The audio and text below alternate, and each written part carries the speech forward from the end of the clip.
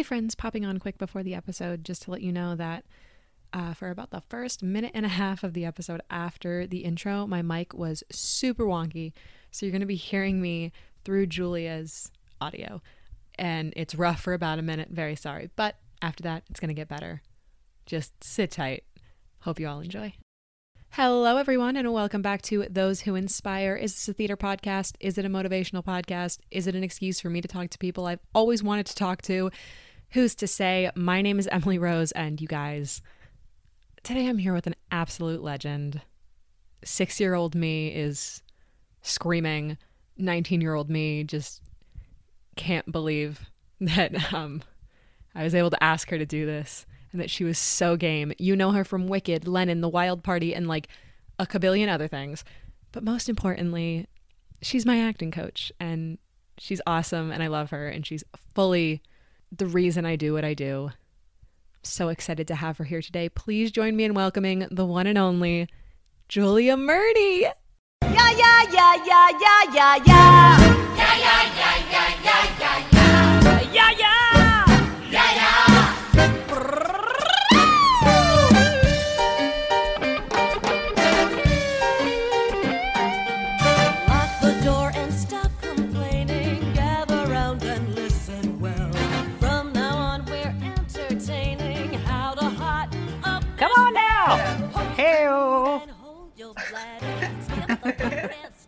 How are you today? I'm good. It's a very, very beautiful day outside. It's not too humid. The Olympics have begun. I don't know when this will be aired. Sorry, the Olympics may be over by the time anyone hears this. Hopefully be over by its natural conclusion as opposed to shut down early. This is my hope. Yes. Because I'm an Olympic freakazoid. Are you really? I love the Olympics. I've been to the Winter Olympics. I went to Vancouver. I have not hit the Summer Olympics yet, but I will. And the Olympics have made it very difficult to love them this year. It's sort of, I feel like it's the equivalent of, for me, I keep coming back to, I'm obsessed with the athletes and seeing them, especially, I mean, yes, in the marquee events, of course, but I love the non-marquee events where I don't think people can, people aren't going to get on the cover of the Wheaties box or they're just not for archery or for badminton or whatever. And they are still operating at the peak of their powers and they're doing it for passion as opposed to it ever bringing them a cash flow or anything. And I just find that so inspiring and so awesome. I love small countries who send like 2 athletes. Yeah. I'm always like, come on, Bahrain, come on. And it's so I feel like it's sort of the equivalent to say that I respect the soldiers, but I'm not into the war. Yeah. No, absolutely. Because a lot of what the IOC has been doing of late has been like, really, y'all? Yeah. It was like every day, too. Yeah. Something new. So that part made me want to be like, I'm not watching you. I'm like, who am I kidding? I know I'm watching you. I just need to also know what is happening. So. Yeah, I think the Olympics are like weirdly akin to what we do in a weird way. This is their like opening night type thing, like all in. Yeah, especially things I love watching figure skating and stuff, which I know is not a summer event, but that's my big Olympics jam. But I will tell you, best. I mean, in terms of like even figure skating, when I went to the Winter Olympics, I went to the ladies short program, and so obviously there are a bunch of competitors that we don't see on the curated television, especially because our television is focusing on the American athletes. So if there's an American athlete in a lower, I learned this, the groups are called flights, and they start, like the evening goes from the first flight is like the lowest ranked, and then I don't know how many people are in a flight, let's say 10. And then it goes, as the flights go during the evening, you get to the elite skaters. But the first flights that are up, the only thing that you're going to see on an American television is if there happens to be a skater from the US in one of those less elite flights. But you don't see anybody else. But I got to see everybody because I was there. And I'll tell you what, everybody fell. Now, understand, I still could not do anything those women were doing. Like, it's not like I was like, oh, well, I could do this. No, I couldn't. Not one bit. But but my point is, like, they're still training. They're still trying to get better, even though they probably know somewhere in their head that there is a limit to what they'll eventually be able to achieve compared to the more elite athletes. But the passion and the drive is still there, and they still skate. And I think that's awesome. I think that's awesome. I really do. And I feel like I talk about that on here so much. Like, the training seems to be what I tend to like gravitate towards, and different routes of training people get to quote unquote enter the business. And it feels very akin to what we and are. I also, I mean, I do truly believe that, you know, if you don't end up being the elite skater, shall we say, I mean, look, here's where athletics and the arts differ, is because generally everything inside the athletic arena is based on a point system, and it's based on, like, can you land on a single blade, and are you taking off from the right, whatever, if we stick with the figure skating metaphor, and how many rotations you do, and how difficult the jump you attempt is. That's all math. It's science. It's math based. What we do is completely subjective. So someone could see me in a show and think that's just the greatest thing they've seen since sliced bread. And someone else could be like, I was so bored and she did nothing for me. And the truth of it is, they're both right. Like, everybody's right, because it's just subjective. And maybe part of what I'm drawn to in the Olympics is that there is a math base. So you're like, I understand why that person didn't win. I get it. Yeah. And because in our business, there's a lot of like, why didn't I win? Or why didn't he win? Whatever, you know, and who knows why? The answer is just because. That's a rough answer to deal with. Yeah, for sure. That's like the early on weird lesson, I guess, probably also from being like a kid actor. That was like, I'm glad I learned it so young. Yeah, I also think there's, I absolutely believe in the validity of theater in general, and I don't think it has to be that the focus and the goal of all theater is to be on Broadway. It's cool, don't get me wrong, like, it's great. It's also hard. It's also a job. It's also, if you end up in a flop, you have to deal with that. And if you end up in a hit, you have to keep doing it. And it's hard. And there are things that go on and whatever. It does become a job. It's not just a dream. And then when you cross through, forgive the analogy, that, you know, the doors of the Emerald City, that everything's all sparkly. Everything's like, oh, this is where we are now. I see. And I mean, I often say, like, when I'm teaching, the reason that generally that people go into the arts is because there was theater, like go into theater, for example, there was theater where they were when they grew up. And those people where you grew up or in smaller places look wicked. Yeah, no one can see this because this is a podcast, but I fully went into the binder and I pulled out my Julia Murney Wicked playbill from when I was 6 years old.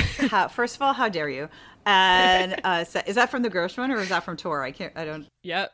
This one is fully from the Gershwin, September 2007. I had this cute little girl come up to me a couple summers ago after something that I did.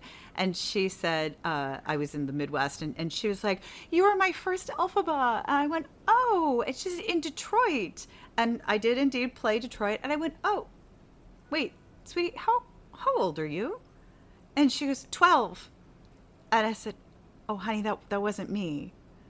Because she would have been an embryo, basically. When, like, she didn't see me. She saw another green girl, and we all tend to just blend into one another after a while. Yeah. And then I felt terrible because I, like, ruined her day. And I didn't mean to, but I was so like, there's no way you're old enough that you saw me. I should have just gone with it. Oh, well. And if I was there, I would have been like, you may not have seen her, but do you know who this is? We respect our Supremes here in this Wicked coven. Our original Supremes. Also, she's little. She's little. So it was a total slide. I let it slide. Oh yes, in the Wicked world, It's so cute. I am very aware. One of the big things is first witches. It doesn't mean that you're their favorite witch. It just means you were their first one, and sort of like boyfriends or something. But I respect it. I understand what it means to people to have had you be the first time they had this experience. That does mean a lot to a lot of people. It's not constantly surprising because that makes it sound like I'm not aware of it, and I am. But I'm constantly just sort of tickled, I guess, in amazement that show caught lightning in a bottle in a manner that keeps, and because all the young folk who were just the ripe age when it first came out, they've all grown up and many of them have children now. So it just keeps turning over on itself. And I think it very similarly to something like Phantom of the Opera.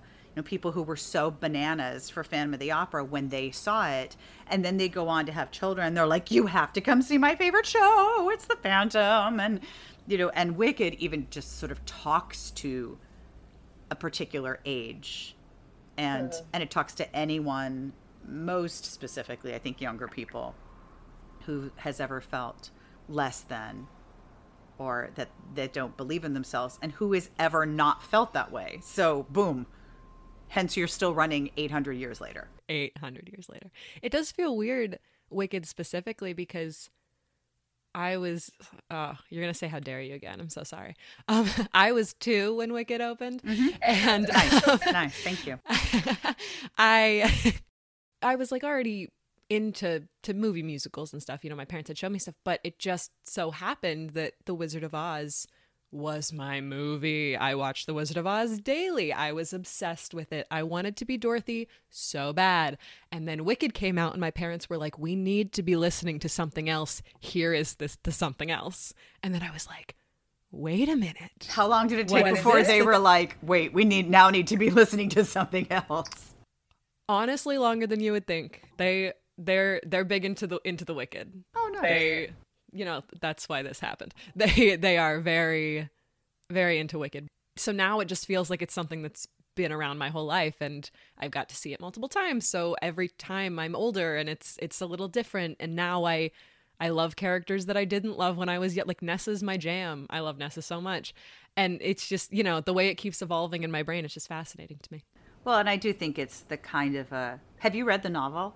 I have. I've only read the first one, but I have. Which yes. is quite very recently. a bit different than the musical. I mean, it's much darker, it's much more political, and it's frankly, I think, much sexier. Oh yeah.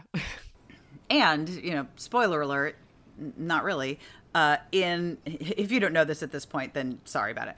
But in the book, Elphaba is actually allergic to water, and Dorothy does kill her. Like, the ending is different than in the musical. I went to opening night, and I remember sitting there. When she popped up at the end, it was everything I could do not to go, no! Oh, no! Because I liked the dark ending. I fully understand why the choice was made to do what they did. But I was like, what's she doing there? But, Be a little weighty.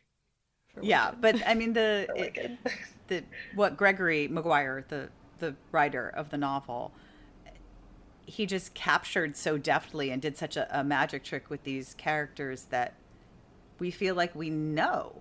And I wondered how Wicked was going to do internationally, because I was like, I don't know, is The Wizard of Oz a really known product outside of the US the way that it is inside? I mean, everybody in the United States knows Wizard of Oz. Yeah. It's always on at like whatever that is, Thanksgiving or It feels very American. yeah, You know, 'cause yeah. I it- mean, yeah. it's Kansas. It's a very Yeah. very American feeling film, and I'll be damned. Like I do not know whether or not the Wizard of Oz is as known, but I know that it's also still running in London. I know that it has been in in Asia. I know that it's been like it's remarkable. The show is sort of risen above its maybe what's the word I'm looking for, like more humbler origins, and now it's just this massive Yeah. thing. And you're part of that massive thing. Was that crazy, like, in the moment? Because I know it was still kind of early days. Like, in the moment, did it already feel like bananas to be a part of it? Yeah. I mean, because I was one of the, like, one of the OG, I guess, back in the day.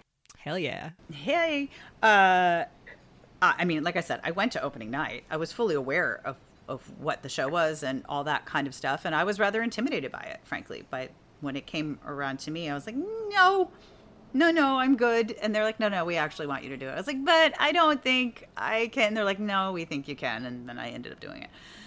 But it was so different to step into a piece because I started on tour. And when I went on tour, it was it was still first run everywhere. It was hitting each city for the first time. And so people were out of their minds. And we did relatively short sit downs by the time I came into the tour. Like, they were almost always 2 or 3 weeks. Maybe there was a 5-week, but that was it, which is kind of genius because what they do is, you book it for a short time and it becomes such a hot ticket. And the next time it comes through, they're like, well, I got to see it this time. Smart. Using your noggin in the business department. And those theaters, the touring theaters in general are much larger than a Broadway house. And so you come out, I mean, some of the houses are even bigger than normal, like the Fox, the Fabulous Fox, they call it, in Atlanta. There's also one in St. Louis. There might be a third one. I can't remember where. I played it in Atlanta, and it's massive. I don't know what it is. It's like 4,500 seats or something. It's a lot. And I think the Gershwin is like 1,600. Yeah. Like, I may be totally off on my numbers, but it's absolutely much larger. I know that.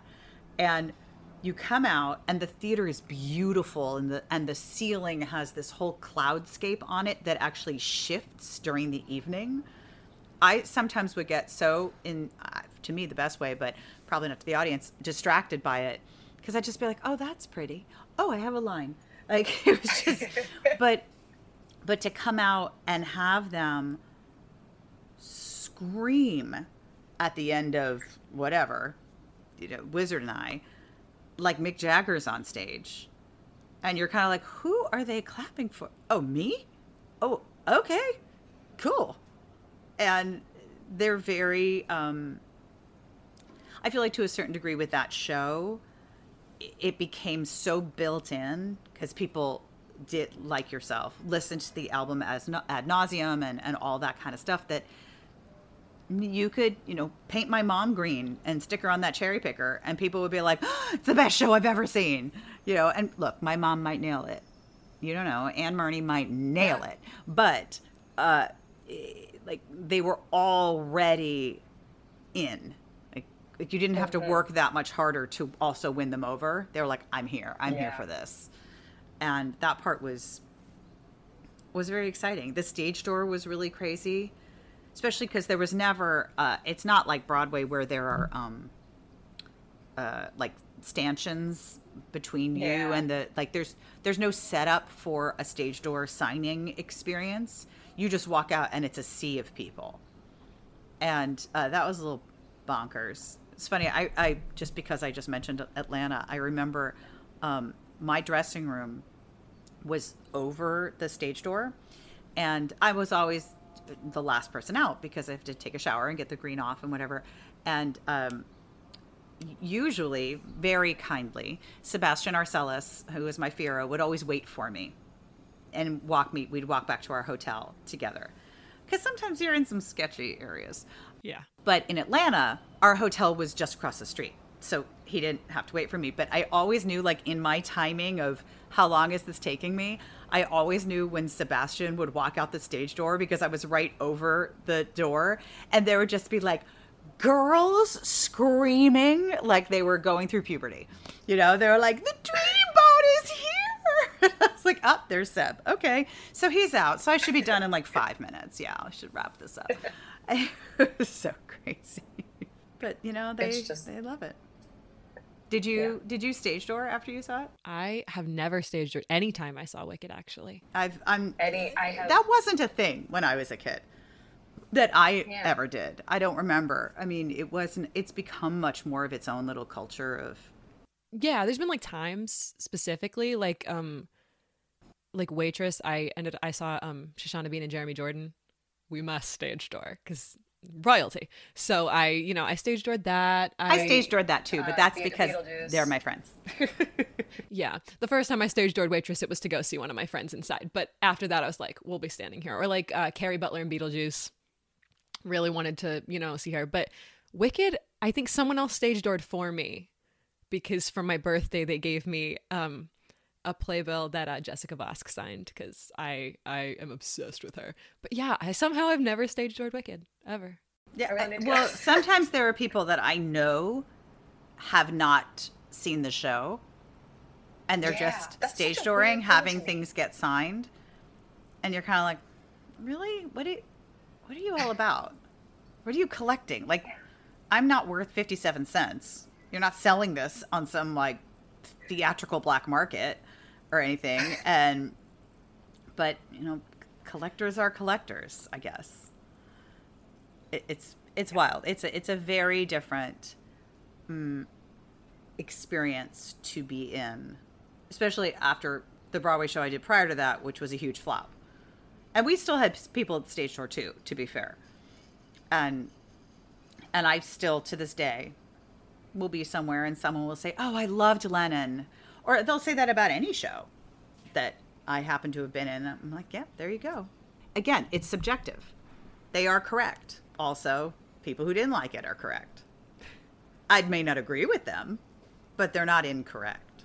Speaking of Lennon, I had an idea for, I'll call it a game in quotations. Okay. But mostly you do all the work and I reap all the rewards, that kind of game. I see. Because I love a Wicked interview. I'm obsessed with the Sentimental Men podcast. I know, aren't they great? Those good. And you guys, if you're listening, go listen to the Sentimental Men. They're so great.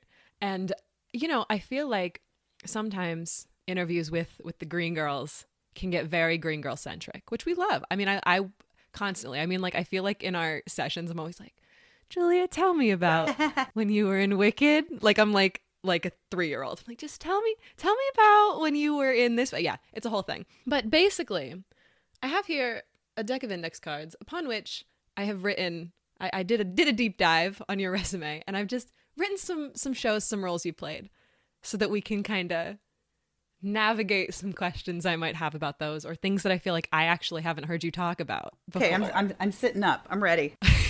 So, first one that I found that I was so excited to see you had played this role because, like, duh. You were the baker's wife in Into the Woods. Yes, I was. That is true.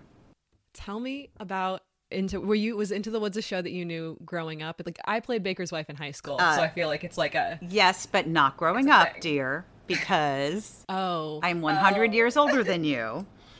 So that was your growing up. No, I saw it when...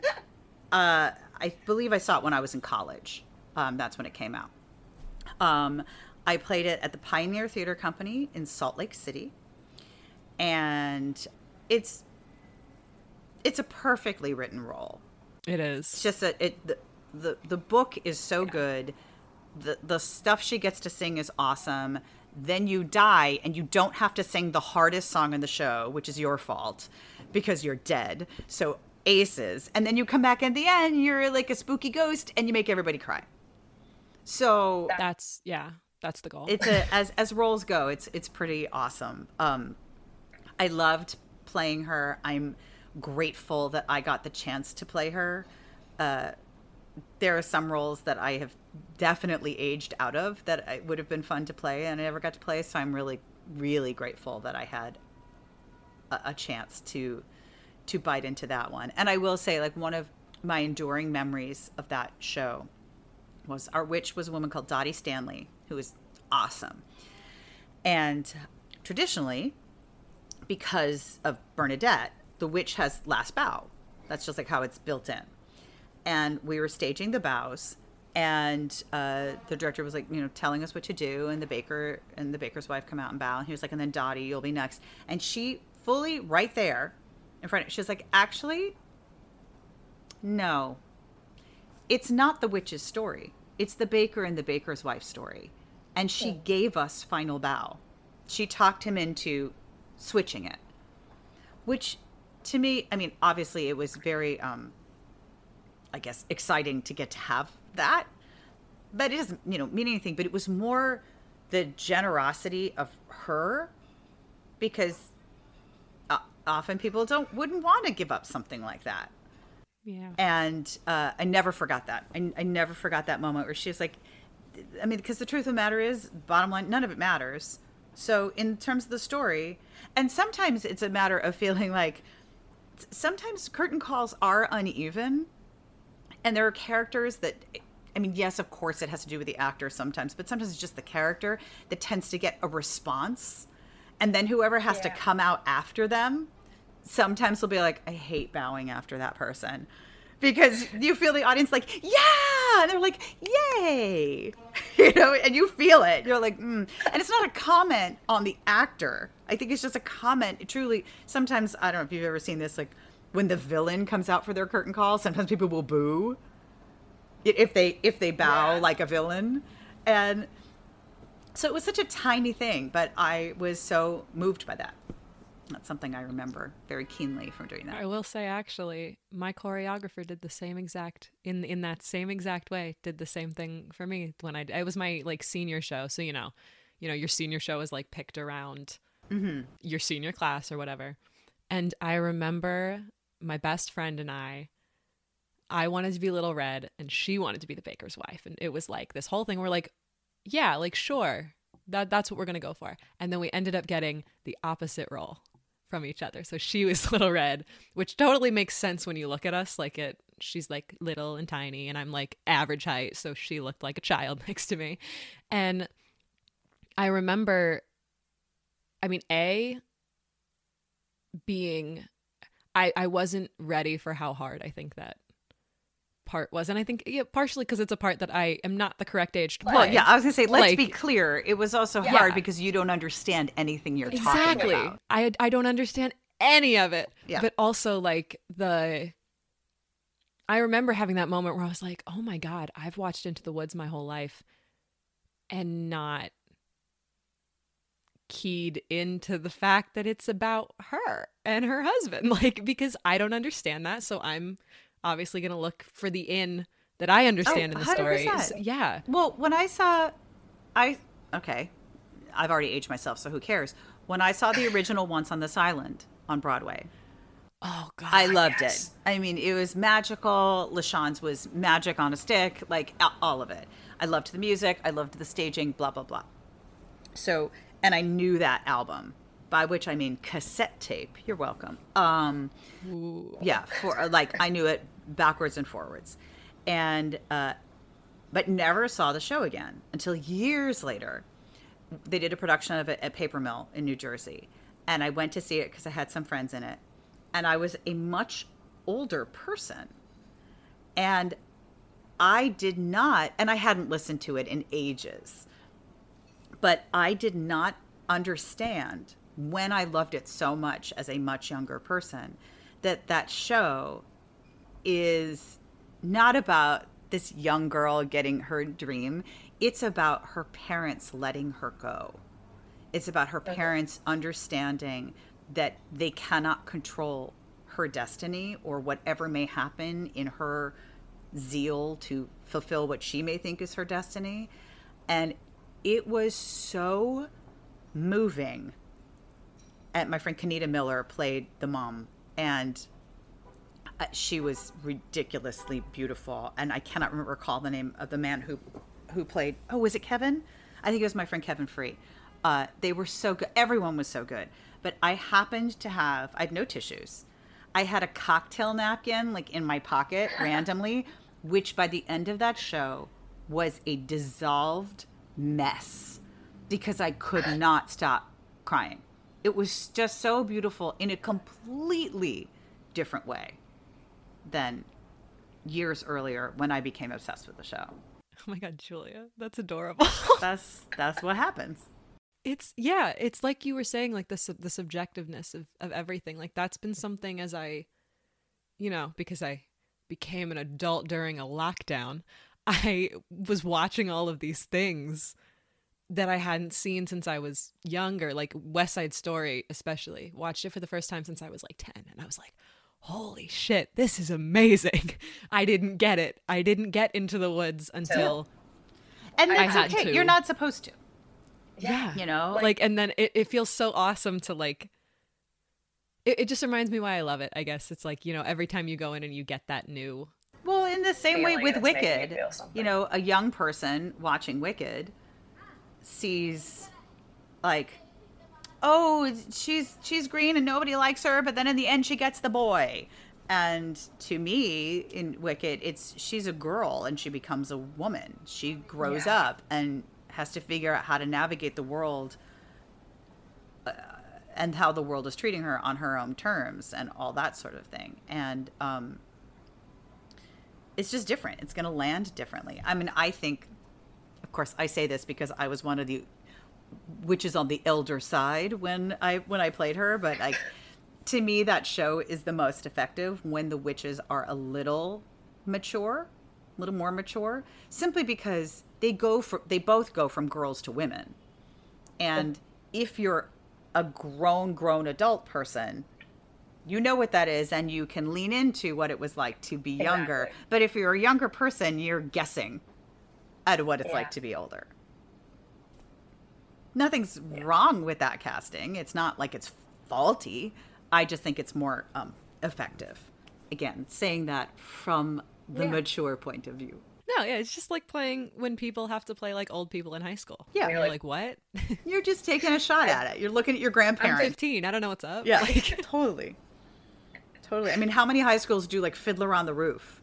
Like people are handling Tevye and Golda, and even, they're handling, is it Chava who falls in love with like the boy she's not supposed to love and she has to leave her family? I'm going to say a lot of kids who were just doing Fiddler on the Roof in their high school cannot relate to that. Some of them sure can, I'm sure. But a lot of them are just like, she's got the pretty voice, so she won Chava.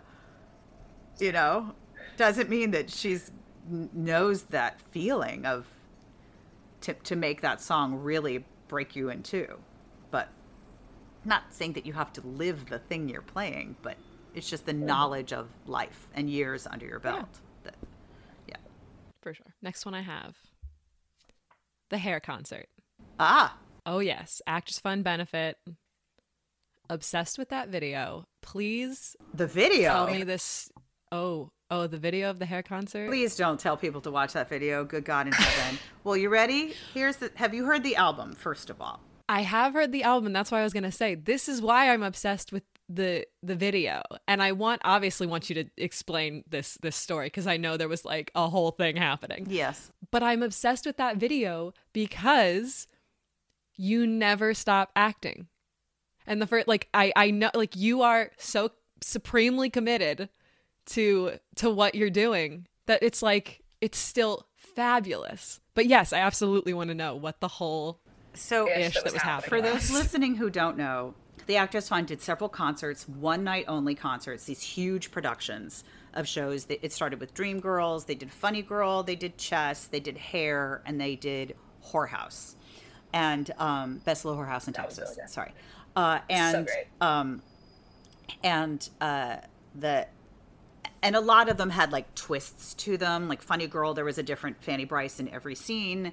And Hair was totally like ripped apart and taken, not out of context, but songs were assigned to many people. Some women, I sang a song that is traditionally sung by a guy in the show, that kind of thing. So I sang Where Do I Go? It was the closer of Act 1, I think. I'm not positive, but I think. And like the Dreamgirls concert, for example, got recorded and released as an album. And that couldn't happen with Funny Girl and Chess, I believe, because of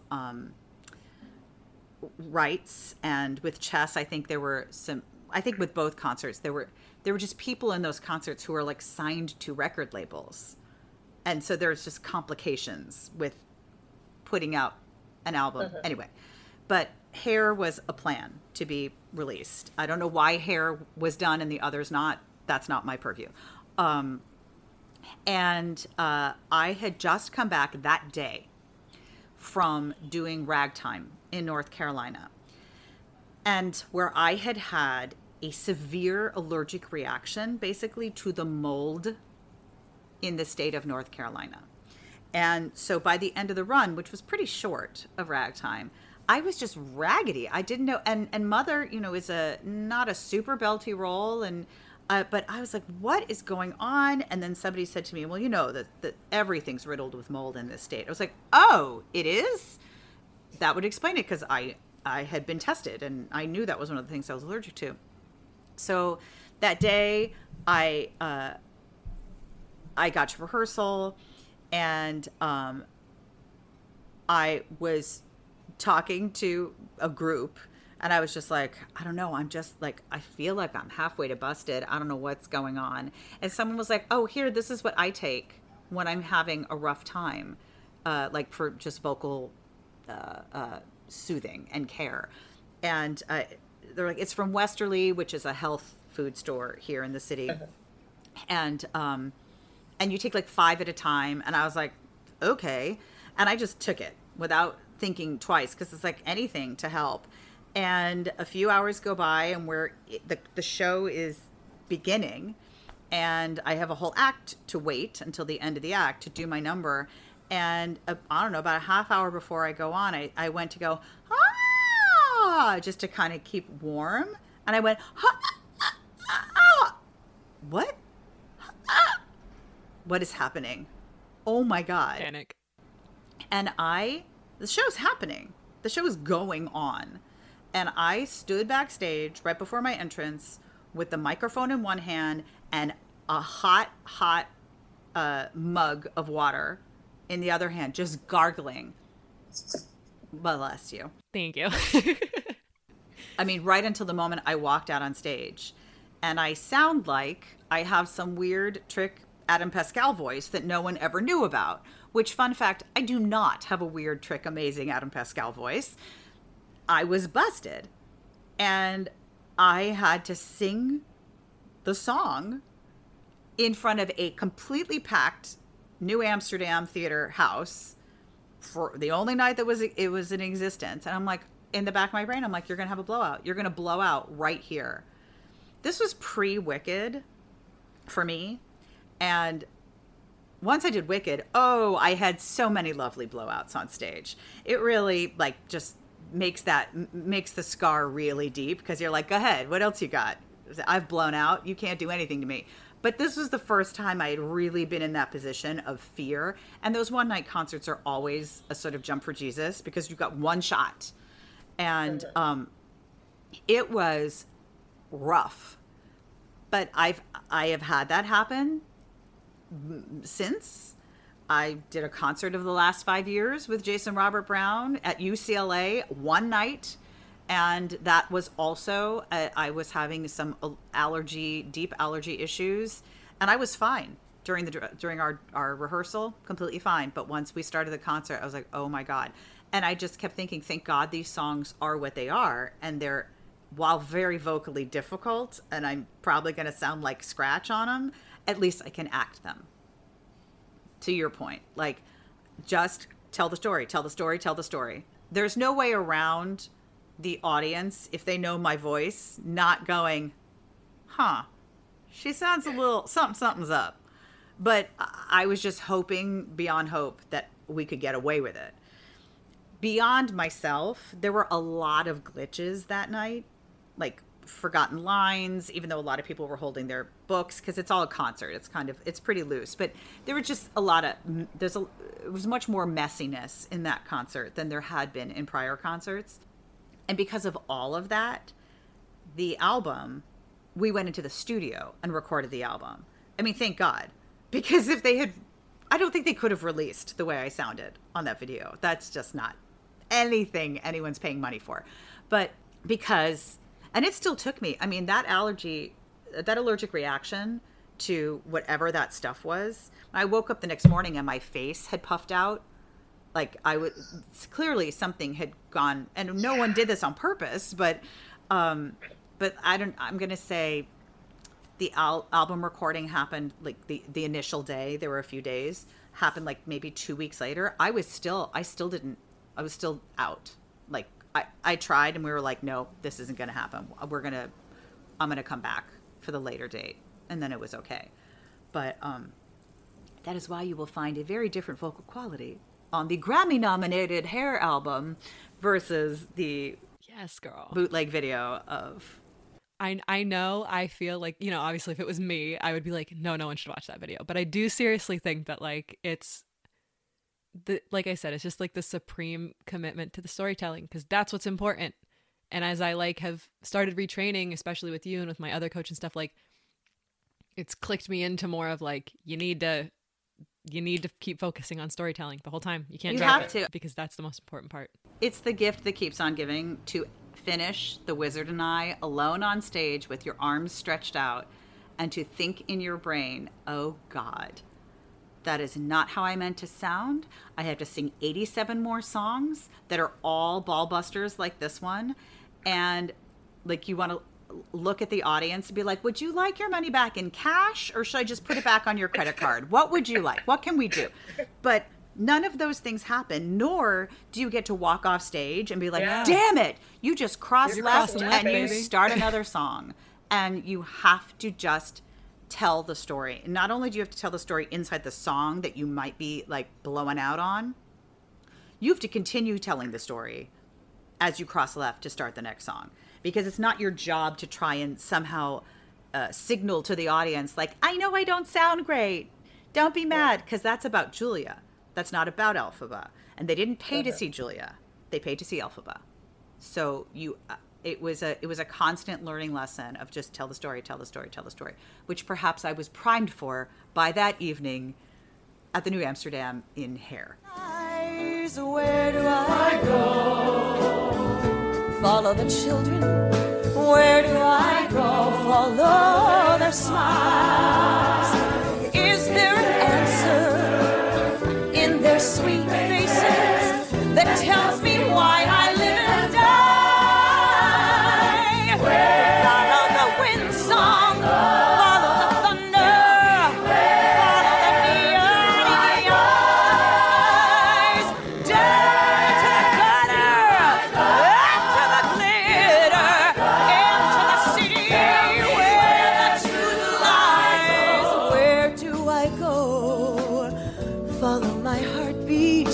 Where do I go? Follow my hand. Is there an answer in their sweet faces that tells me why Next I live one, and die? one that I'm uber obsessed with, that I never hear anybody talking about. And we need to get on that right now, just as a group. Little Princess. Oh, Girl, I am obsessed with that album. And I partially think it's because you told me to listen to it. Like, you told me it existed. But I don't remember. I feel like we might have been on something and we had talked about it. And I was like, oh, I got to go listen to that. It's a concept album with a bunch of fancy people on it. So many fancy people on that album. But you, correct me if I'm wrong, you've never been in like a production of it? no, I've been in a reading of it. We did a reading of it for something or other. And you know who was in that reading as a little girl was Sarah Hyland. Do you know who Sarah Hyland is? Yeah, I do. She was in it. I don't know that she would remember me. I mean, obviously, she's become a big famous TV star. So I'm like, oh my God, that's Sarah Hyland from Little Princess. And I believe Will Chase was in that reading. I'm trying to remember who played the princess, because I think Sarah played like one of the mean girls. Anyway, so I did that one reading. But yeah, the only production, I'm sure there have been other productions now, but like the one sort of major production was out in California. I think in Palo Alto, I'm pretty sure. That sounds right. But yeah, so that was one of those shows that went the route of, well, make the album and then you can sell the show regionally and whatever. Yeah. And it's a sweet show. It is. That music is so, and I mean, it's Andrew Lippa, so duh. Yeah. But like that music is so good. And definitely like Live Out Loud has certainly become one of those like, oh, if I'm coaching a masterclass, dollars to donuts, someone's going to sing Live Out Loud. Cause it's a great song, you know, and there's often a Lippa.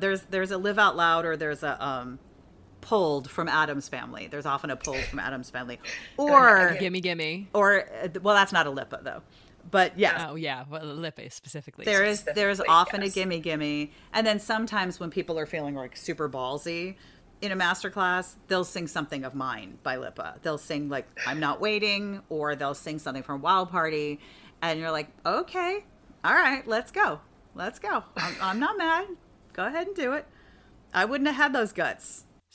Same, honestly. But yeah, rock on. Let's do it. So yeah, that was So we only did that reading. That was my only experience, and then just recorded the song, and that was that.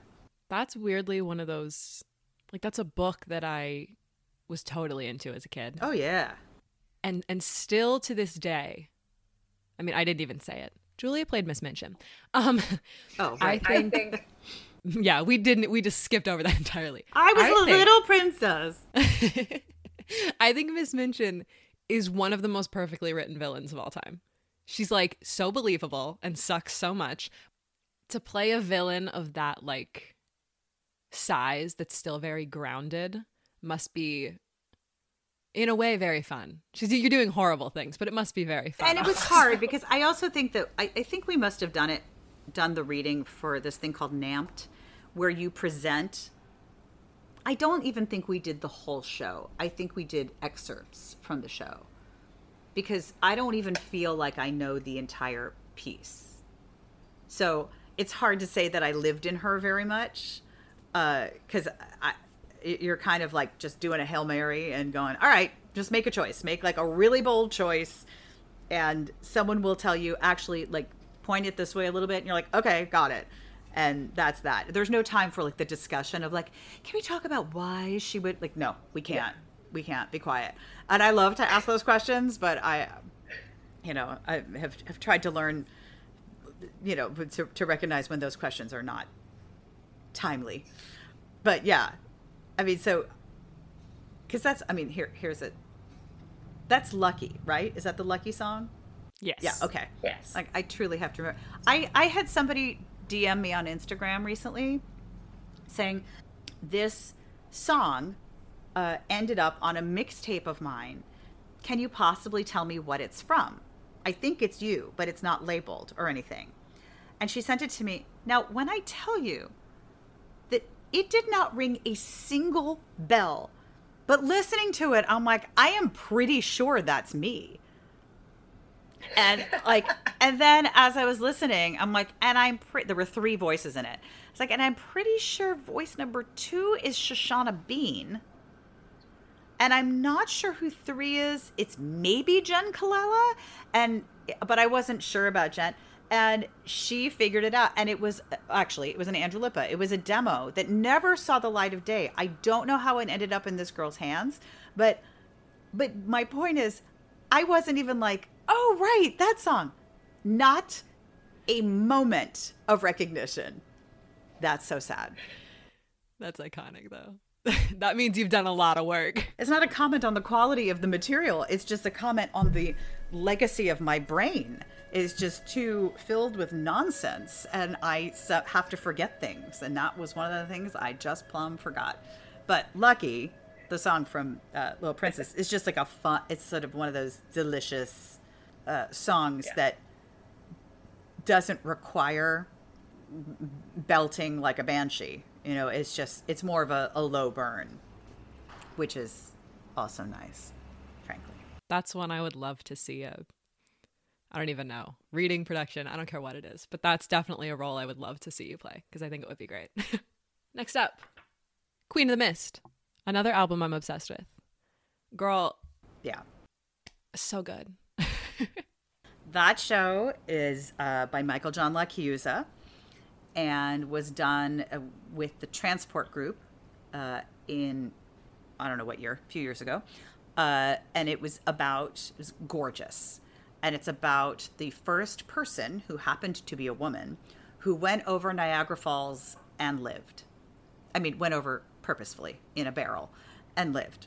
And her name was Anna Edson Taylor. And the piece was actually commissioned by the Transport Group. They commissioned Michael John to write this piece because they were doing this series of like a new commissioned musical for every decade of the 20th century. So this was the first one. And I do not know if those commissions have continued or not. I have no idea. But and Michael John has a very long history of working with Mary Testa. So he wrote it for her to play Annie, as she's called. And it was one of those experiences of seeing like two artists who understand one another so keenly, and he writes for her so specifically and so well, and she interprets him so well. It was just, I mean, it's all her. The show is like all her, and the experience that she goes through inside of the show, because there's not a ton about Annie that exists, so a lot of it is, there are factual moments in it that are certainly based in exactly what happened, but a lot of what's inside of it is from Michael John's imagination. And it was such a moving piece to be a part of. It truly was. This sounds like hokum, but it's not. Like it was an honor to be one of the like the wind for Mary's sails. And there were, how many of us? I can't remember. Maybe 6 people plus Mary in the show. I'd have to think about it. Was not a big cast. And we all played many people, and Mary played Annie. And it was just, it's such a beautiful show. And the staging of it was directed by Jack Cummings, who is the artistic director of the Transport Group. And he's an amazing director. His visual style is like, and what he did with that show was so gorgeous. And I'm just sad that more people didn't get to see it. And it would not have been the same, honestly, if it had even moved from where we did it. We did it at this place called the Judson, at the gym at the Judson, which is down off of Washington Square Park. And it's this weird space. And the way the setup of the seats, you can kind of do whatever you want with the seats. And so it was a very specific setup that would be very difficult to replicate in another theater. You could do it it was sort of kind of in the round. Not exactly, but sort of kind of. So you could do it in the round. But, oh my gosh, what they did was so beautiful. And I'm so happy that the album exists. I feel sad. I feel it's a bummer to think that not a lot of people know about it, because I feel that people should be doing it. Now, the trick is you have to have someone, well, you're not going to have someone like Mary Testa, but you've got to have someone who can come close to what Mary Testa does. You've got to have someone who can actually handle and talk about needing to, helping, we'll just say, to understand what it's like to be a woman of a certain age going through what that woman went through. But I do feel like it would be such a great show for universities, for example, to do. It's not a big cast. It doesn't fill a lot of things that I know colleges look for in shows. That's why, like, all colleges do the Wild Party because it's a big cast and there are lots of roles and lots of people get to do things and all that kind of stuff. Queen of the Mist is much more intimate. And if you're looking for shows where like many of your students can have chances to shine, like that show is 100% about her. But I do wish that people knew about it and did it more, because I think it's absolutely stunning. And Michael John's many things, but one of them is an extraordinary lyricist. His lyrics, oh my gosh. His lyrics, in terms of managing the interpretation of the human condition, are, I mean, it's so sort of bogus to make this comparison, but like they are on a level with Sondheim as far as I'm concerned. Like, I don't think it's fair that everything gets compared to Sondheim, but there is a reason, I guess, because he's real good at the thing. Yeah, that one thing he does. Yeah, I think that album, when I listened to it for the first time, it just keeps coming back to like character this episode. I don't know why that's like our theme, but the character, all of the characters, like you said, like everyone plays multiple characters, they all are so apparent in the way that the music's written and in the way that the lyrics are written, and like you get it without. And that's so cool. I'm so glad. It's awesome. I'm so glad. I mean, it'd be interesting like to have, I don't know, like a group of 5 people listen to that album and then describe what they think is going on. And again, to a certain degree, they'd all be correct, you know, but they're interpreting what they're hearing. But yeah, his stuff is exceedingly character driven. Yeah. Which is why it's so delicious to chomp into. And Break Down the Door is a great song. It's so fun. It's a really one of my moments of great subtlety, wherein I don't know if you know this part. So that character, that is an actual woman who lived. Her name was Carrie Nation, and she was a prohibitionist, which meant she was actually part of what was called the temperance movement, which she was wildly against alcohol. I will tell you, if you want to look up Carrie Nation, she was what you might call a handsome woman. Whew, girl, that was rough. But Carrie Nation's thing, that what she became known for, is that she would walk into random bars unannounced with an axe and start chopping up the bar. Girl! Yeah. Don't mess with Carrie. And that number, Break Down the Door, we are all holding little axes and doing like choreography with little axes. And there was a duet. So there's a song on the album called The Green that Annie sings. That was a duet for like one night only. And where she and Carrie and Annie sang together. They were both spoke at the same symposium or something. And they had this, and it turned into just Annie singing it to Carrie.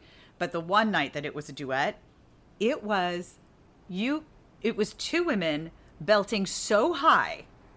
It just kept going and going and going. Truth of the matter is, it didn't fit and was not, and so we stripped it out and it went back to the solo. But one night only, some audience members saw a skrelt off of ridiculous proportion. It was really dumb. I wish I had seen it. Oh my God. And that's another thing that I love the female characters in that show, because regardless of what you think of I think it's similar to Little Princess in a way. Obviously, we hate everything that character is doing. Miss Minchin sucks. Carrie Nation's like making a big choice that not everyone agrees with, but like the way that these characters are allowed to just be, and to be women, and to just do their thing. And in that show, that's part of like the heartbreak of Annie, is that she's not a lovable, she's difficult to love. It's not that she's not lovable, but she makes it very difficult to love her. And that was very much based in what Michael John could find of fact of her. She was rough, but she was also, they'd done her dirty. That woman built a barrel of her own construction and that she made in her head. Someone else constructed it, but she knew what she wanted, and put herself in it and threw herself over Niagara Falls because she was that desperate to find money and the notoriety that came with it. And even though she achieved that, and it was back during a time when those kinds of feats of daring do, as they call it, were a thing, they done her wrong. They were up because she didn't come out of the barrel and she was like this gorgeous, incredibly friendly and polite. She was like a harsh. She didn't couch her phrases. She said what she thought, and they didn't know what to do with her. She wouldn't fit into what they wanted her to be. Mm-hmm. And she died with no money. She'd gone blind, no family left. And for a minute, she was the toast of the town. But she then didn't serve up what whoever the people in charge of these things wanted, and bit by bit. And yet you love her, even though you're like, oh my God, that's a little harsh. But yeah, it is fascinating to play people like that. Next one, I've grouped together Your Work at the Muni. We've got Amazing Maisie, Princess Fiona, and the iconic Donna Sheridan. Indeed. What's it like working at the Muni? Because that seems like so much fun. It is so much fun. It is an incredible amount of fun. It's very hard. It's because it's so fast. It's super, super fast. You learn the show and you're up in 10 days. And you have to arrive. By you, I mean me. I had to arrive as off book as possible because I wasn't going to trust my brain to be able to learn stuff like that in 10 days. Now, I always had in mind, however, the fact that, for example, the ensemble could not do that.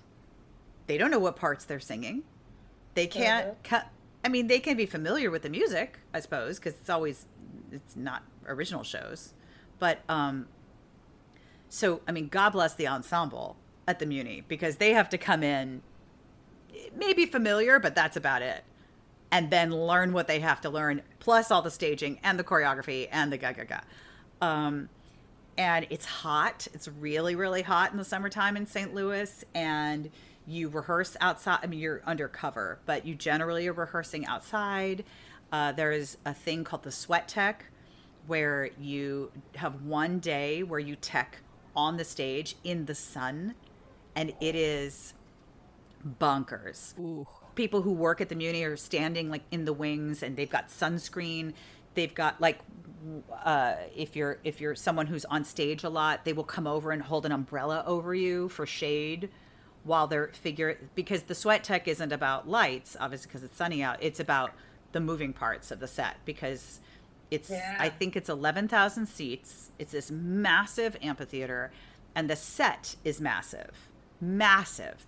It isn't always the most intricate because shows only play for a week and then the next one is built. It's a lot of flats and stuff, but there are 3D things that happen, and there's automation, and there are things that come on and go off and have to, figure all that out. And it's like, you really have to keep your brain sharp. The audiences are so loyal. They love the Muni. They love the experience. They will, if there is a rain hold, because they'll hold for a long time at the Muni on a rain delay, because if they cancel the show halfway through or whatever, they have to give rain tickets to 11,000 people, which is going to screw up the whole rest of their summer in terms of seating and all that. So they'll hold as long as they can. And that audience will sit there. They'll bring ponchos. They'll wait. They will wait. And I've always done, those 3 shows, Seussical, Shrek, and Mamma Mia, are 3 very joyous musicals. They're fun, they're light, they're cotton candy, but they also do Fiddler on the Roof and shows like that. People, wearing wool costumes. Let's start there. God bless. every show that I've done, I've been in barely anything, or I'm supposed to be on a Greek island. So I'm dressed appropriately for the season we're actually in. But I mean, I'm in a weird way, I'm so grateful. I would love to work there again, and I really hope that it's in another joyful show. I just can't imagine. I haven't even seen, honestly, like I didn't see Fiddler when they did it. The shows that I've seen there, the shows that have been up right before my show, have also been like Spamalot and things like that, like just lighter fare. But they do go for the deep ones from time to time, and but it's a ball. It's a ball. I think they're doing Billy Elliot this season. I think I saw. I know that's been in their plan for a while, so I would imagine, yeah. Which, like, that is a lot of layers of clothing to be wearing outside. That's fun. Yeah, I like though that, you know, because when I was digging through your resume and finding all those characters and finding there is video of it on YouTube. There's like a little trailer video. That's all I could get. Oh yeah. So there's like little, you could see like part of your songs, but it was super cool to see because I haven't, for me anyway, something I hadn't seen you do before. And it was really cool. I love seeing like Amazing Maisie, for example, is like not something where I would have immediately been like, yeah. But then I was like, yeah, it's perfect and it fits. I have a dramatic face. I don't have a face that a lot of people, it's funny. I often feel like there's a group of people who know that I'm funny. And then there's another group of people who they don't think that I am. She's so funny. Because I have often done, I mean, the things that I'm more known for are, yeah, I have a drama ballad after a drama ballad, or I am angry, or yeah. So I think that's part of what my joy of working at the Muni has been, is getting to, I mean, the first show I did there was, what order did I do them in? Oh, it was Shrek. It was Shrek. And John Tartaglia directed it, who from the original cast of Avenue Q. And then the next time I worked there in Seussical, he was the Cat in the Hat. So, but he's an awesome director, and I'm just forever grateful to my friend Johnny, because he was the one who thought of me, because we're friends, and he knew that I could. And even Fiona is like a little like on the edge of, oh, well, she's sort of dramatic, but she's not. There's a whole song about farting, for God's sake. Yeah. Stephen Wallum, who played Shrek, was so genius. And the donkey was Michael James Scott, who's the genie now in Aladdin. Yes, I love him. And Rob McClure was Farquaad. Oh my God, this cast was stacked. Oh, the Muni will stack it. The Muni is not afraid to stack it. Yeah. Trust. Yeah. Okay. Next one, which is again the opposite. We're going back the dramatic route. You know, if someone said to me, like, what is the one thing you're most upset you didn't get to see? Guys, she was Mama Rose in Gypsy. Tell me about it. Tell me about playing that iconic character. Well, I did Gypsy at the Cape Playhouse. As you can imagine, it is a very well-written show. The best show. Just as solid can be. The book is so good that if you didn't have the songs, it would still be compelling. Again, that was that was like a 2-week rehearsal process. So I had to absolutely be, especially with her. I was barely off book, even by first performance. It was, I mean, the first performance, I remember I would like, and that first scene when you enter, she's just like ba ba ba ba ba ba ba ba, and it's the talent show with all the kids on stage and Uncle Jocko, and she's got the dog, and there are a lot of elements going on, which the whole scene finally ends with she takes the hat pin out and she goes after the little girl who's got the balloons all over her, like she's going to pop her balloons.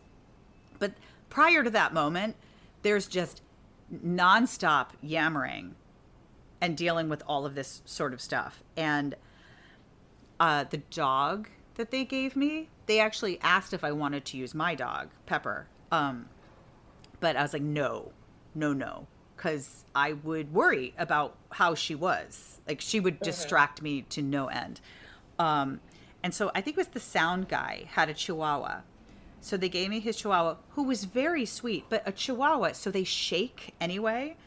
So I'm holding this dog in the back of the house, or actually beyond the back of the house, like in the back sort of lobby because of the way the theater is set up. And like just trying to breathe down and trying to get centered and trying to be like, you do know this, you do know this, you have learned this. And like people are coming in late and asking me. I got there too early. That was my mistake. Like I got to my places a little too early because one woman was like, hi, where are our seats? I'm like, I'm holding a dog and I'm clearly dressed in period costume. Are you not guessing that maybe I don't work here in that capacity?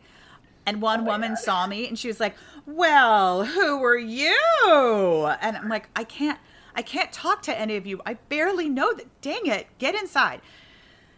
So we go inside and the show starts and I can't, the dog is shaking. My brain has gone on to overload and I just wanted to get the dog out of my hands because I didn't want to start worrying about the dog, like as Julia, worrying about the dog.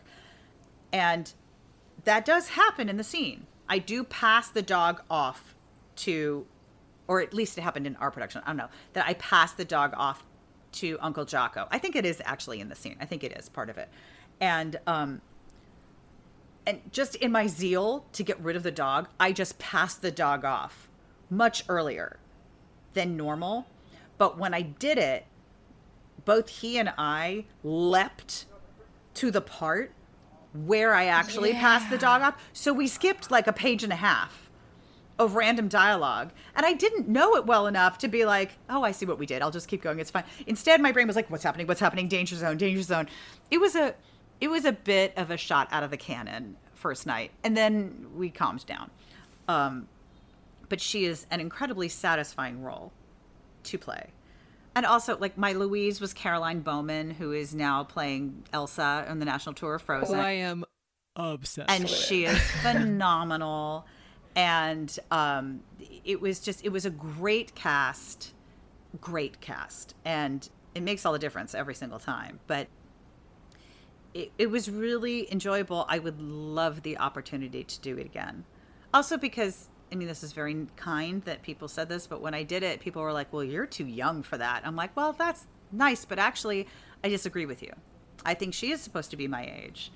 Partially because my brother is 18 years younger than I am. So I know exactly what that time frame looks like. And Rose should have had Louise when she was 18 and had it screw everything up. Mm-hmm.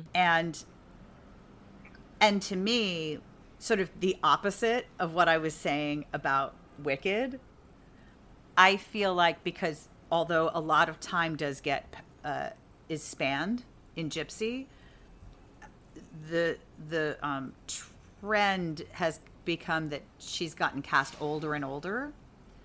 Yeah. And I think there is something about, I mean, no matter where you cast her, I suppose, but like, I think she has to feel when you meet her, like viable. And I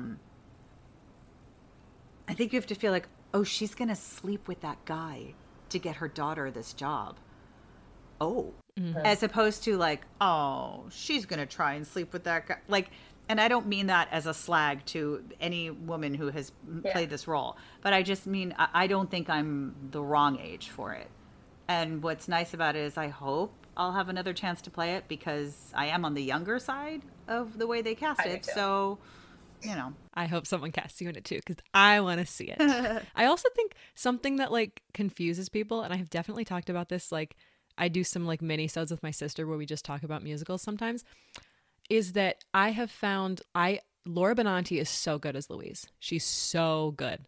And I'm prefacing the statement with that. I adore her. She deserved that Tony. But I think something that sometimes happens because Louise is played by a child and then immediately switches to being played by the full-blown adult who's going to play her at the end. I think some people forget how young she actually was and is, and how Like that whole thing can be aged down, and I'm obsessed with that. I mean, that moment when Rose flips and it is like, my daughter will do it. Like, it should be. She's like my age. But I mean, and Rose is in that pantheon of characters that make it very hard for you to love them, but you still pull for her. My desire was that you still pull for her, as opposed to get that bat out of here because she's awful. Like I wanted the audience to still feel a sympathy for her, and that her desire, it is all about her children. Absolutely. And yes, the whole thing ends with for me, but I think in a way that's as much a realization in the moment as it is for her. And it's tricky because that number ends and there's this tiny little book scene where Louise and Rose like kind of walk off into the sunset together. It's a little wrappy up in a bow, but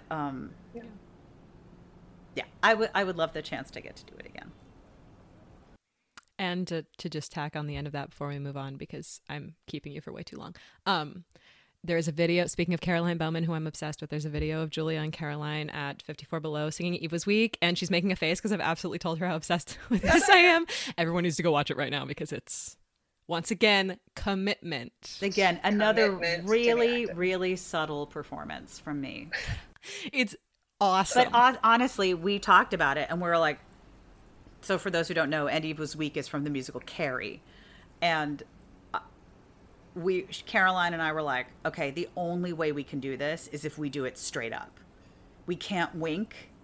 We can't be like, y'all, we know this is ridiculous. We have to be like, this is the story. We're telling the story. And the hardest part is that there's a whole moment where I'm supposed to basically throw her into like a cellar kind of thing and close the thing. And we're like, how do we do that? We're on this tiny stage at 54 Below, and like she just sinks down a little bit, and we're like, should you crawl under the piano? What should you do? And I don't think she did. I think in the end she just kind of sunk down and called it. And a few people giggled, but I do not blame them. I do not blame them. But I had to continue forward in this rather intense moment that her mother has. And just hope for the best. Because, yeah, had to play it straight up. And you feel it when you watch it. For something that's like a cabaret, and you watch other performances from that night that are like funny and awesome, and that one is like so intense. I don't even remember what the night was. What was the night? I don't remember. I think it was a Halloween something or other. It was because I think Lily Cooper sang Poor Unfortunate Souls. It seemed like it was like a villain's thing. Got it. But oh my God, I'm obsessed. This one I have to ask about because my sister very specifically was like, you're talking to Julia today? I need you to ask her this question for me. Lennon. Yes. You played Julia. Yes. No. Were you playing like Julia Lennon, or were you playing like Julia yourself? I didn't play Julia. Well, I played Julia. So here's the confusion. I played Julia because our character names were our real names. However, John Lennon's mother's name was Julia. Uh-huh. I did not play her. I am named after the song that he wrote for her called Julia, which is on the White Album. But Julia in the musical, the woman Julia, who was John Lennon's mother, was played by Julie Donnell Salkin. A woman called Julie, just to throw it even further, was played by Julie Donnell Salkin. I played, so when John was very young, Julia, his mother, his birth mother, couldn't handle raising him, and he was sent to live with his Aunt Mimi, and she is who raised him. And then a little like bit into his childhood, Julia kind of made a resurface and started to have a relationship with him, but he always lived with Mimi. I played Aunt Mimi, but my name is Julia, and I'm named after the actual song that John Lennon wrote about his mother, who was sadly killed when he was, I can't remember, like 13 or something, 15, I'm not sure. She was hit by a drunk driver while waiting at the bus stop. And yeah. So that is very confusing. It's very confusing. And what she really wanted to know, what is Yoko Ono like? What is it like to be in the presence of Yoko Ono? She's very tiny. She's very soft-spoken. She was very kind to all of us, I have to say. She is a brilliant business mind in that she had final say on everything in the show, but I don't believe she had a dime invested in the show. So she didn't lose any money, but some people did. And she wasn't involved a ton. It wasn't like she was there every day or anything close to it. But she definitely had say. Like, we weren't allowed to sing any Beatles music because she said no. And we skirted around that a little bit by singing like parts of Money and Twist and Shout, which were not written by the Beatles. And yeah, so I mean that kind of stuff. But she did come several times, and she had like sort of dedicated seats. And so it was very easy for us to eyeball if she was there that night, if the information hadn't come to us. And they would take her, that theater has an alleyway that's attached actually to a bunch of other theaters. And that was like her holding pen basically before the show, because she couldn't just like sit in her seat with whoever she brought and chill. The people aren't going to leave her. You'll be like, yo, you know, so she would, I mean, and she's a fascinating woman to me in that, I mean, so first of all, she was wealthy before she met John. She comes from a wealthy family, and she was a big artist and stuffs. And so her business acumen, I think, comes to her very honestly. And I believe, from what I understand, she has a lot of real estate. And that'll do it if you have the right real estate. But she still lives in the Dakota. She still lives in the building where John was murdered. And like, you have to walk over the place where he fell. It's impossible. You can't go into the building without. That's fascinating to me. Like, just psychologically, it's fascinating. I also think the notion of what could it possibly be like to be someone who has been vilified in the press for 50 years, for 50 plus years, because they all hated her because they thought she broke up the Beatles, and the Beatles broke up the Beatles. Was she a catalyst? I don't know. Sure. But she didn't do it. Like, she didn't like prick her finger in blood and sign this contract with the devil that says we will get rid of the quartet. Like, that's not what happened. But people, they were so huge and so influential, and people could not handle it.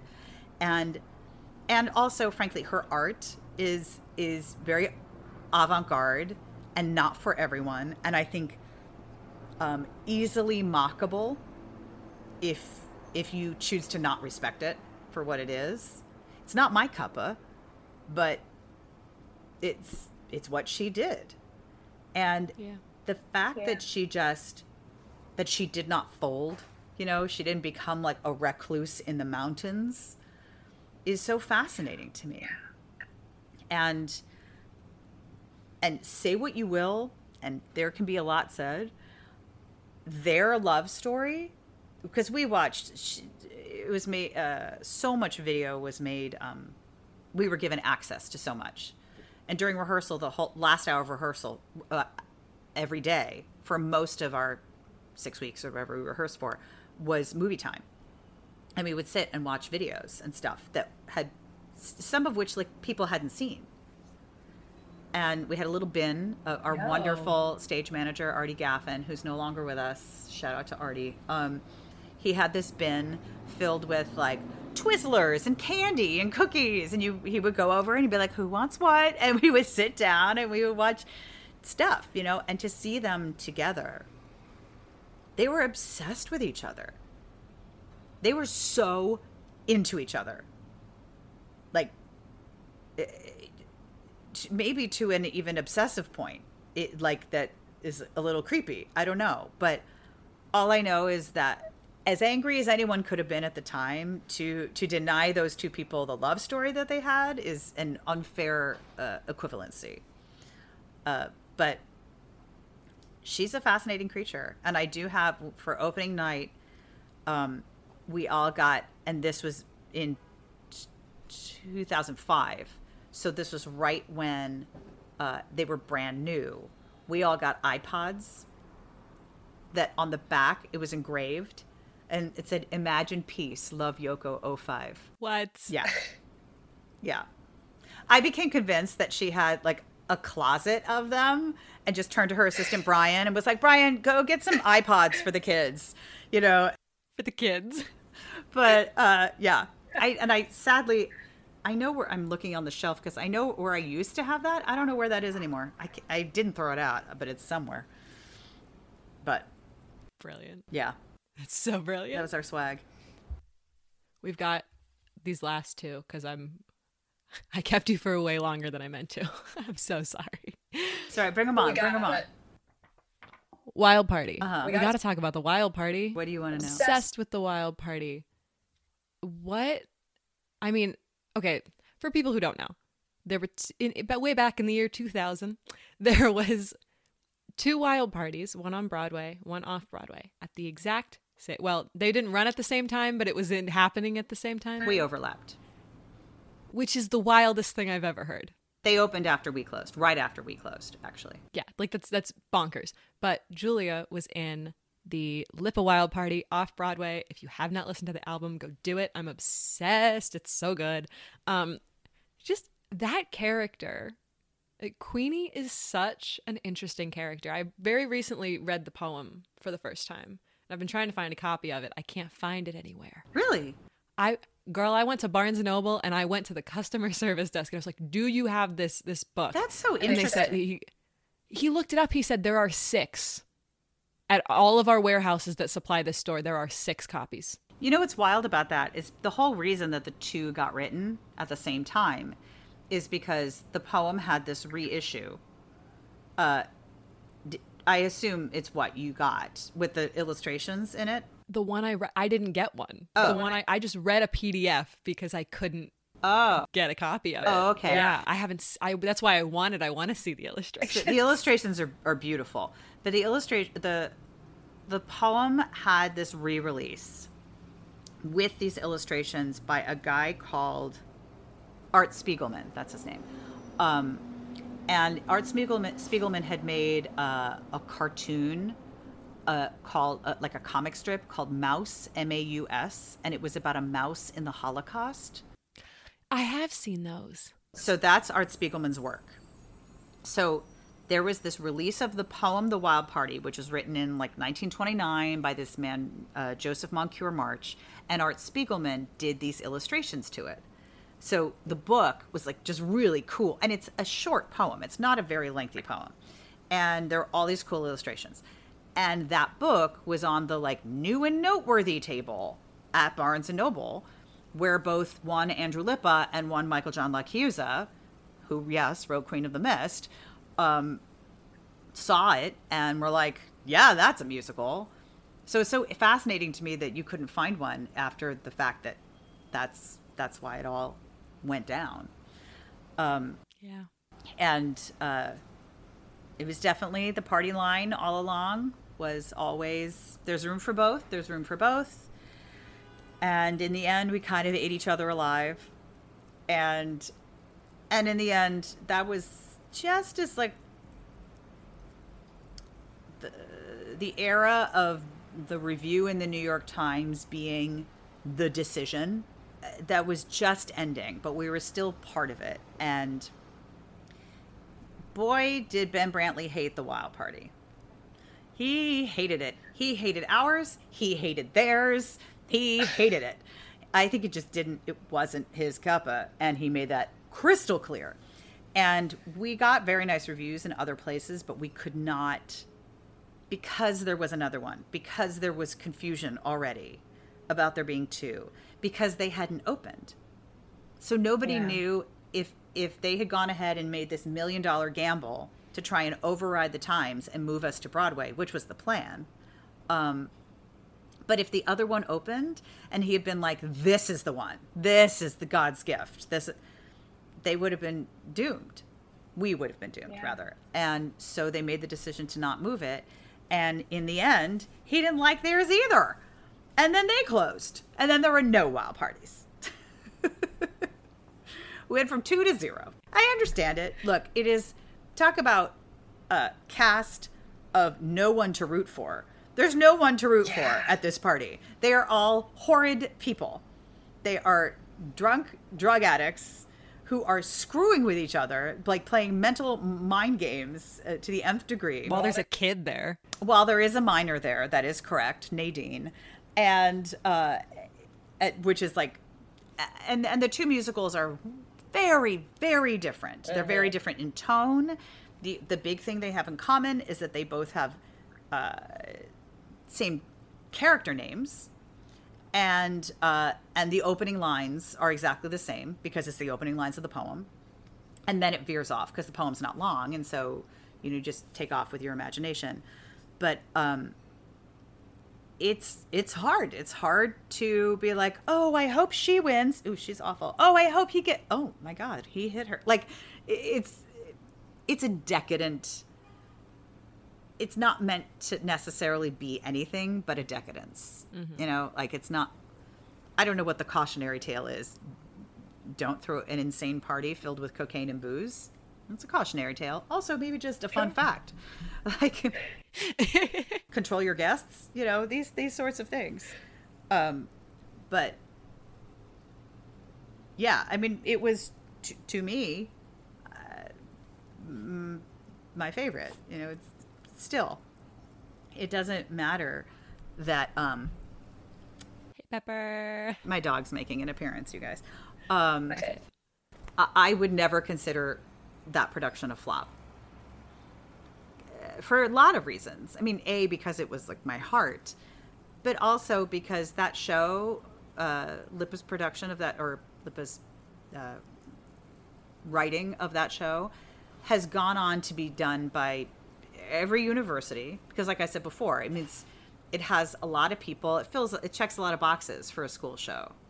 It's really too mature for a high school, but they tried to make a junior version at one point. I saw it. Oh my God. Yeah, I saw it. And you're like, no. Some things aren't meant to have junior versions. Yeah, that's a choice. Yeah, it was. They tried. It did not succeed. But I mean, to me, every year there's a new crop of kids who graduate from whatever school, and I run into them at a Starbucks in Midtown, and they go, oh my God, I just did the wild party. Like, every year it's still being done over and over. And all because oh, that's my dog choking on a hairball. You all right there? Okay. Okay. Now she's going to have a moment. Are you having a moment? Okay, my love. Oh, baby. But yeah, I mean, because also the music just doesn't lose its potency. It's just, they're super fun, very let me feel my feelings songs. And yeah. And young people, old people, whatever, like to sing that way and stretch their chops, their vocal chops. And so it's to me, that can't possibly be considered a failure, Mm-hmm. Yeah. And talk about like female roles with so much to dig into. Yeah. Like, Queenie and Kate are so complex in completely different ways. Yes. Just as the leading two women. And it's like, it's a very ensemble piece, like you said. So like, yeah, they're those characters are so impressive, and there's so much there. Like, I'm sure to play that in college is such a welcome challenge. Yeah, to really get into I would that. imagine. Yes. So it's I'm very proud of that show, and my time in it, and the friends that I made from it, and all of that. And I'm there's no part of me, if someone wants to talk about it, like randomly on the street or something, that I'm like, oh God, that show again. Like, I'm like, sure. What do you want to know? I'm happy it made you happy, or made you, feel passionate about it. It makes me glad. I mean, it's because of Lipa. Lipa's the one who wrote it. He's the reason for the season, but I had something to do with it, and that's nice. Yeah. That makes me so happy. It's fabulous. It's so good. Very last one. Yes. Is Between the Lines, because it's your new musical. I hope so. Yeah. That was supposed to happen. Then a pandy happened. We were supposed to start rehearsals a week after the shutdown, and it's a sweet show. I feel like if it does happen, it shouldn't happen until next year anyway, just because the fall, let the big boys figure it out, and I think it's going to be. I hope I am wrong. I hope what I'm about to say, that Emily, at some point you're going to be like, oh, remember when you thought and you were totally wrong? I hope that's the case. I fear that it's going to be messy, the reopen. Yeah. I mean, if you look at what's happening in the West End, like a bunch of shows have had to shut down, and then they open up again, and then they shut. Like, I fear that that's going to happen here. And obviously, yes, of course, I would like theater to be back up, and I would like everyone to be working again and all that kind of stuff. But I would also like everyone to be healthy. And it's so impossible to understand how to gauge what to do with this thing.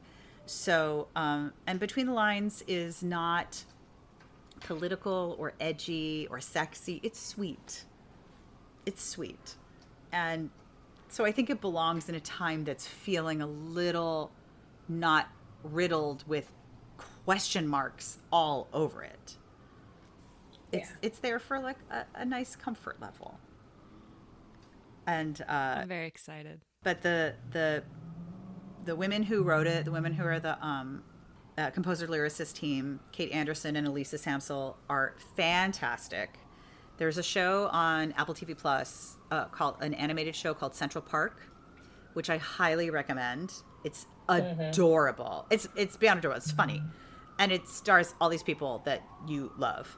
And like Leslie Odom Jr. and Daveed Diggs, and like it's on and on. But other people not involved in Hamilton, and Kate and Elisa wrote a lot of the songs that are in Central Park. Not all of them, but a lot of them, and they're wildly talented. I love them, and the show itself is based on a young adult novel that the novelist Jodi Picoult, who has like, I don't know, 12 New York Times bestsellers or something, she co-wrote a young adult novel with her daughter, who's a grown person. And so this is the musical of that novel. And it's really sweet. So sweet. And I hope it happens. But at this point, I'm just like, I just hope the Olympics happens to bring it all full circle. Yeah. And we just have to take it as it comes, because everything's a question beyond that. I mean, I'm supposed to do a couple concerts at 54 Below in January. I am hoping that by January, things will be doable, as opposed to things will be on hold again. Yeah. But January 2nd and 3rd, y'all. I will be there. I'm ready. The very last question I have for you, which is the question I ask everybody on the show. Because this is a podcast where I interview people who inspire me, I would love to know who inspires you. Well, my immediate thought, and I've discussed this already, Olympians. I mean, just because they're right in the forefront of my brain. And frankly, my friends inspire me. I have friends who have become like great activists during this time and really spoken out about a lot of things that needed speaking out about. And that's not necessarily my ministry. I'm the one who will donate the money, and I'll like make the phone call. But I admire that so much. I also have, many friends who